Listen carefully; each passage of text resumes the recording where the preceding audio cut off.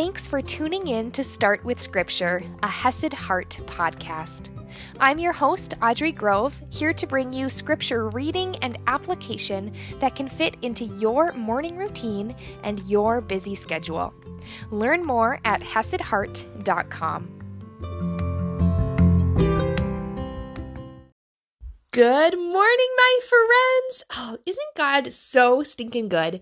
This last weekend, I hosted a mini retreat here where I live in the Upper Peninsula of Michigan, and it was so good and honestly so fruitful. God really worked in the ladies who came and even in my heart as well. Honestly, my favorite thing, someone said we're doing faith-filled yoga, right? We're looking at scripture, we're doing journaling and all these other practices, including breath work. And a gal says, I have never felt so relaxed. Isn't that such a beautiful thing to hear? And the thing is that kind of rest, that kind of removing of the burden, that kind of coming to the Lord is what He has for us. And at this retreat, we talked about the truth that God is so loving, right? We know that He is loving, but sometimes we need to come back to that basic truth because He loves us through the worst, like the worst situations, the stuff that is outside of us that is going on. He loves us through the worst, but He also loves us at our worst. When we fall short, when we're flat out jerks, right? When we are weak, when we are struggling, He loves us at our worst. He loves us through it all. And as I was reading in my personal devotions today and yesterday as well, I'm reading Psalm 18, and it just really gives a new spin on the truth of mighty to save, right? We hear that song, right? Our God is mighty to save. He is mighty to save, right? We know that song. We sing that song in church, but sometimes it's so easy to forget what mighty to save means. And yes, ultimately, right, it means Christ's death, Christ coming for us, Christ loving us so much that He died for us, for you. And I loved this psalm because it really reminded me what mighty to save looks like, what God being mighty looks like, and how He uses that might on our behalf because He loves us. He uses that might for us when we are going through the worst, and He even uses that might for us when we are at our worst. So I wanted to share Psalm 18 with you today. We might be jumping around, we might go through the whole thing. We'll see how the Holy Spirit leads, my friends, but let's dive in. And this is so cool because the little introduction, it says a psalm of David, a servant of the Lord who addressed the words of this song to the Lord on the day when the Lord delivered him from the hand of all his enemies and from the hand of Saul. He said, I love you, O Lord, my strength. That's verse 1. I love you, O Lord, my strength. And this is after David has been on the run, right? If we look back to the Old Testament, we see David's, when he first kind of comes to know the Lord, when he is first gaining his power here as someone who is respected, as someone who is known, we see that Saul, the king, right, turns on him and hunts him down, and everybody is chasing after him. Everybody's trying to kill him. Everybody's pursuing him. And he is literally cave hopping. He is going through the ringer. And when it's all said and done, when he is delivered out of that, when he kind of puts all those circumstances behind him, he says, I love you, O Lord, my strength. The Lord is my rock and my fortress and my deliverer. My God, my rock, in whom I take refuge, my shield and the horn of my salvation, my stronghold. I call upon the Lord who is worthy to be praised, and I am saved from my enemies. First and foremost, he praises God. He tells God, I love you, Lord. And he gives all the glory to God for delivering him, all the glory to God for being his strength, for being the one who got him through, for being his rock, his foundation, for being his fortress, his safe space, for being his deliverer from the worst, from his enemies. How often, and I'm speaking this to myself, my friends, do we get pulled through something And then we just keep on moving on with our day, keep on moving on with our life, and we forget to praise God or even give him the glory. How often do we forget to praise God? How often do we not even notice that he was our strength all along?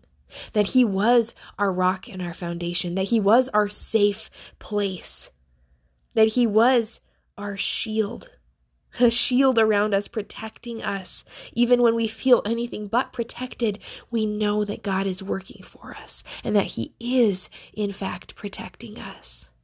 David's first thing to do was to praise the Lord. And he talks about how rough it was. He says, the cords of death encompassed me. The torrents of destruction assailed me. The cords of Sheol entangled me. The snares of death confronted me. And Sheol is not a place we want to be. Sometimes people think Sheol references like hell, right? This place that is not a place you want to be. Death coming after you. David felt like he was in the throngs, in the cords, in the torrents, in the snares of death itself. And he goes on, in my distress, I called upon the Lord. For my God, I cried to help. And from his temple, he heard my voice, and my cry to him reached his ears. Not only does David give him the praise afterwards, but David called on the Lord, sought him in the midst of the worst things going on. I don't know if you've ever felt like this. Like things are so hard that you feel like you're at a breaking point. Things are so hard that you're struggling to see how they could be better. Things are so hard that you don't know how to get through. When that happens, David shows us in this psalm that we can call upon the Lord. And from his temple, from his holiness, from his greatness that can sometimes feel so far away, he will hear us. From his temple he heard my voice, and my cry to him reached his ears, and he will act. Now here's where the mightiness comes in. This is a cool picture of God coming down for his people. Listen to this. Then the earth reeled and rocked. The foundations also of the mountains trembled and quaked because he was angry. Smoke went up from his nostrils, and devouring fire from his mouth. Glowing coals flamed forth from him. He bowed the heavens and came down. Thick darkness was under his feet. He rode on a cherub and flew. He came swiftly on the wings of the wind. He made darkness his covering. His canopy around him, thick clouds dark with water. Out of the brightness before him, hailstones and coals of fire broke through his clouds. And then listen to this. The Lord also thundered in the heavens, and the Most High uttered his voice. Hailstones and coals of fire. And he sent out his arrows and scattered them. He flashed forth lightning and routed them. Then the channels of the sea were seen, and the foundations of the world were laid bare at your rebuke, O Lord, at the blast of the breath of your nostrils. Y'all, so often we look at Jesus as such a loving friend, as a loving father who we can go to for comfort, right? We can rest in the shadow of his wings. But this is also a picture of our God, a God who is so big, who is so great, who is so awesome, right? That in the name of justice, he goes out like this, shaking the earth, the very mountains. His voice is like thunder. He sends lightning and hail. I mean, it is incredible. That is how mighty, how big, how powerful, how strong our God is. If you've ever heard a lightning storm that shook your entire house, God is even more powerful than that. God is bigger than that. That is like a little tiny part of what we see here as God's anger against injustice. That is who our God is. He is a powerful, strong, mighty God. Right? Just like we fear a lion prowling around, right? We respect the lion's power. God in the same way is awesome. And we are able to fear the Lord, not with like fear and trembling and wanting to fall, because when we are in Christ, we have confidence, but in that same respect that we would have for a lion prowling around, that we recognize his power and his strength. Because God is so big and he is so strong, and he is to be feared when there is injustice, right? When there is something wrong, he is to be feared, because this is how big our God is.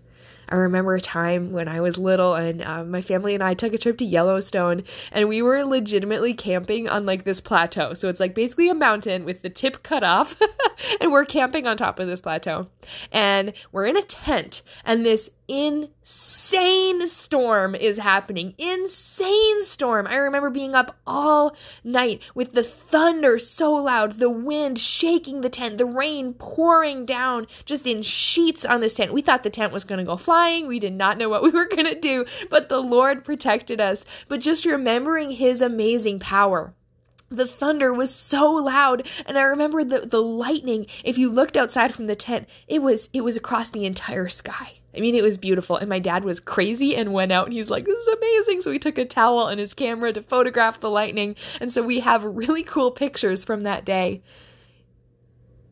But no matter how cool it was also terrifying because we're up here in this high place with all this lightning flashing around and the thunder and the rain and the wind, and I felt so small. I felt so helpless. And that's how much bigger than us God is. But what's beautiful is that just like he acted for David, he acts for us. Because in Christ, we are cleansed and we are on God's side. We are his children, and he will act like this, not against us, but for us. Hear what David says. He sent from on high. He took me. He drew me out of many waters. He rescued me from my strong enemy and from those who hated me, for they were too mighty for me. And I love that honest admission. Like my enemies, maybe for you, it's the circumstances in your life. Maybe for you, it's the feelings and thoughts that are negative and left over from old patterns that are in your head. It's too mighty for me. It's too big for me to handle on my own. David goes on, they confronted me in the day of my calamity, but the Lord was my support. He brought me out into a broad place. He rescued me because he delighted in me. Isn't that beautiful? He brought me out into a broad place. He rescued me because he delighted in me. And he delights in you too. He loves you so much. He delights in you. You bring delight to him. And because of that great love, he's going to love you through the worst. He's going to love you at your worst. And he is so mighty to save, like we just heard. David goes on talking about how he is blameless. And how the Lord, jumping now to verse 25, with the merciful you show yourself merciful. With the blameless man you show yourself blameless. With the purified you show yourself pure. And with the crooked you make yourself seem torturous. For you save a humble people, but the haughty eyes you bring down. He does this for us because of Christ. Only in Christ are we blameless. Only in Christ are we purified. Only in Christ are we merciful. And God have all of those things for us. He earned it for us in Christ. And now he has all of these beautiful gifts. This salvation, this life, and this light, David says, for it is you who light my lamp. The Lord my God lightens my darkness. For by you I can run against a troop, right? He can run against an army. And by my God, I can leap over a wall when you are feeling stuck. By God and God alone can you leap over that wall of stuckness. This God, his way is perfect. The word of the Lord proves true. He is a shield for all those who take refuge in him. For who is God but the Lord? And who is a rock except our God, the God who equipped me with strength and made my way blameless? Right? He is mighty to save. He loves us at our worst. He loves us through the worst. And more than that, even more than all of those wonderful gifts, it's mind-boggling. He equips us to handle the things that come against us. He is equipping you to handle what the enemy is throwing at you, what this broken world, what broken and sinful people are throwing at you. He is not only protecting you, saving you, loving you through it all, but he is equipping you through it all and for it all. Who is God but the Lord? Who is a rock except our God? The God who equipped me with strength and made my way blameless. He made my feet like the feet of a deer and set me secure on the heights. And I love this picture, right? I think of a mountain goat, right? A mountain goat. Have you ever seen the sheer cliff faces that they can stand on? Like there are some like man-made dams that they can stand on. Like they can stand on something so sharp, they hardly need anything to secure their foot. And that is how God makes us. He doesn't take us necessarily off of the mountain. Right? He doesn't put us necessarily all the time into this really easy, nice, grassy plain. Sometimes he equips us to handle the treacherous terrain. He made my feet like the feet of a deer who is sure-footed, who doesn't need a big place to rest their foot, right? Because they can handle the treacherous, difficult terrain and set me secure on the heights. Right? Sometimes God does choose to take us out of a circumstance and set us on a nice, easy to walk place. We heard earlier that he brought me out into a broad place. He rescued me because he delighted in me. Right? So at that point, God chose to move him to this big, open, safe, maybe a little bit easier place. But he doesn't always do that right away. Right? Sometimes he equips us with the skills to handle the difficulties, the challenges, the cliffs, and the mountains that we are facing. David goes on here, he trains my hands for war so that my arms can bend a bow of bronze. You have given me the shield of your salvation, and your right hand supported me, and your gentleness made me great. You gave me a wide place for my steps under me, and my feet did not slip. That is our God. Even in the midst of the worst, even at our worst, he is giving us a shield of salvation. He is giving us support, and through his gentleness and his love and his humility, ultimately in Christ, he has made us great. And David goes on to talk about how he was able to overcome his enemies, how God was able to deliver him from strife and from challenges. And jumping down to verse 46, the Lord lives, and blessed be my rock, and exalted be the God of my salvation, the God who gave me vengeance and subdued peoples under me, his enemies, right? Who rescued me from my enemies. Yes, you exalted me above those who rose against me. You delivered me from the man of violence. And he says, for this I will praise you, O Lord, among the nations, and sing your name.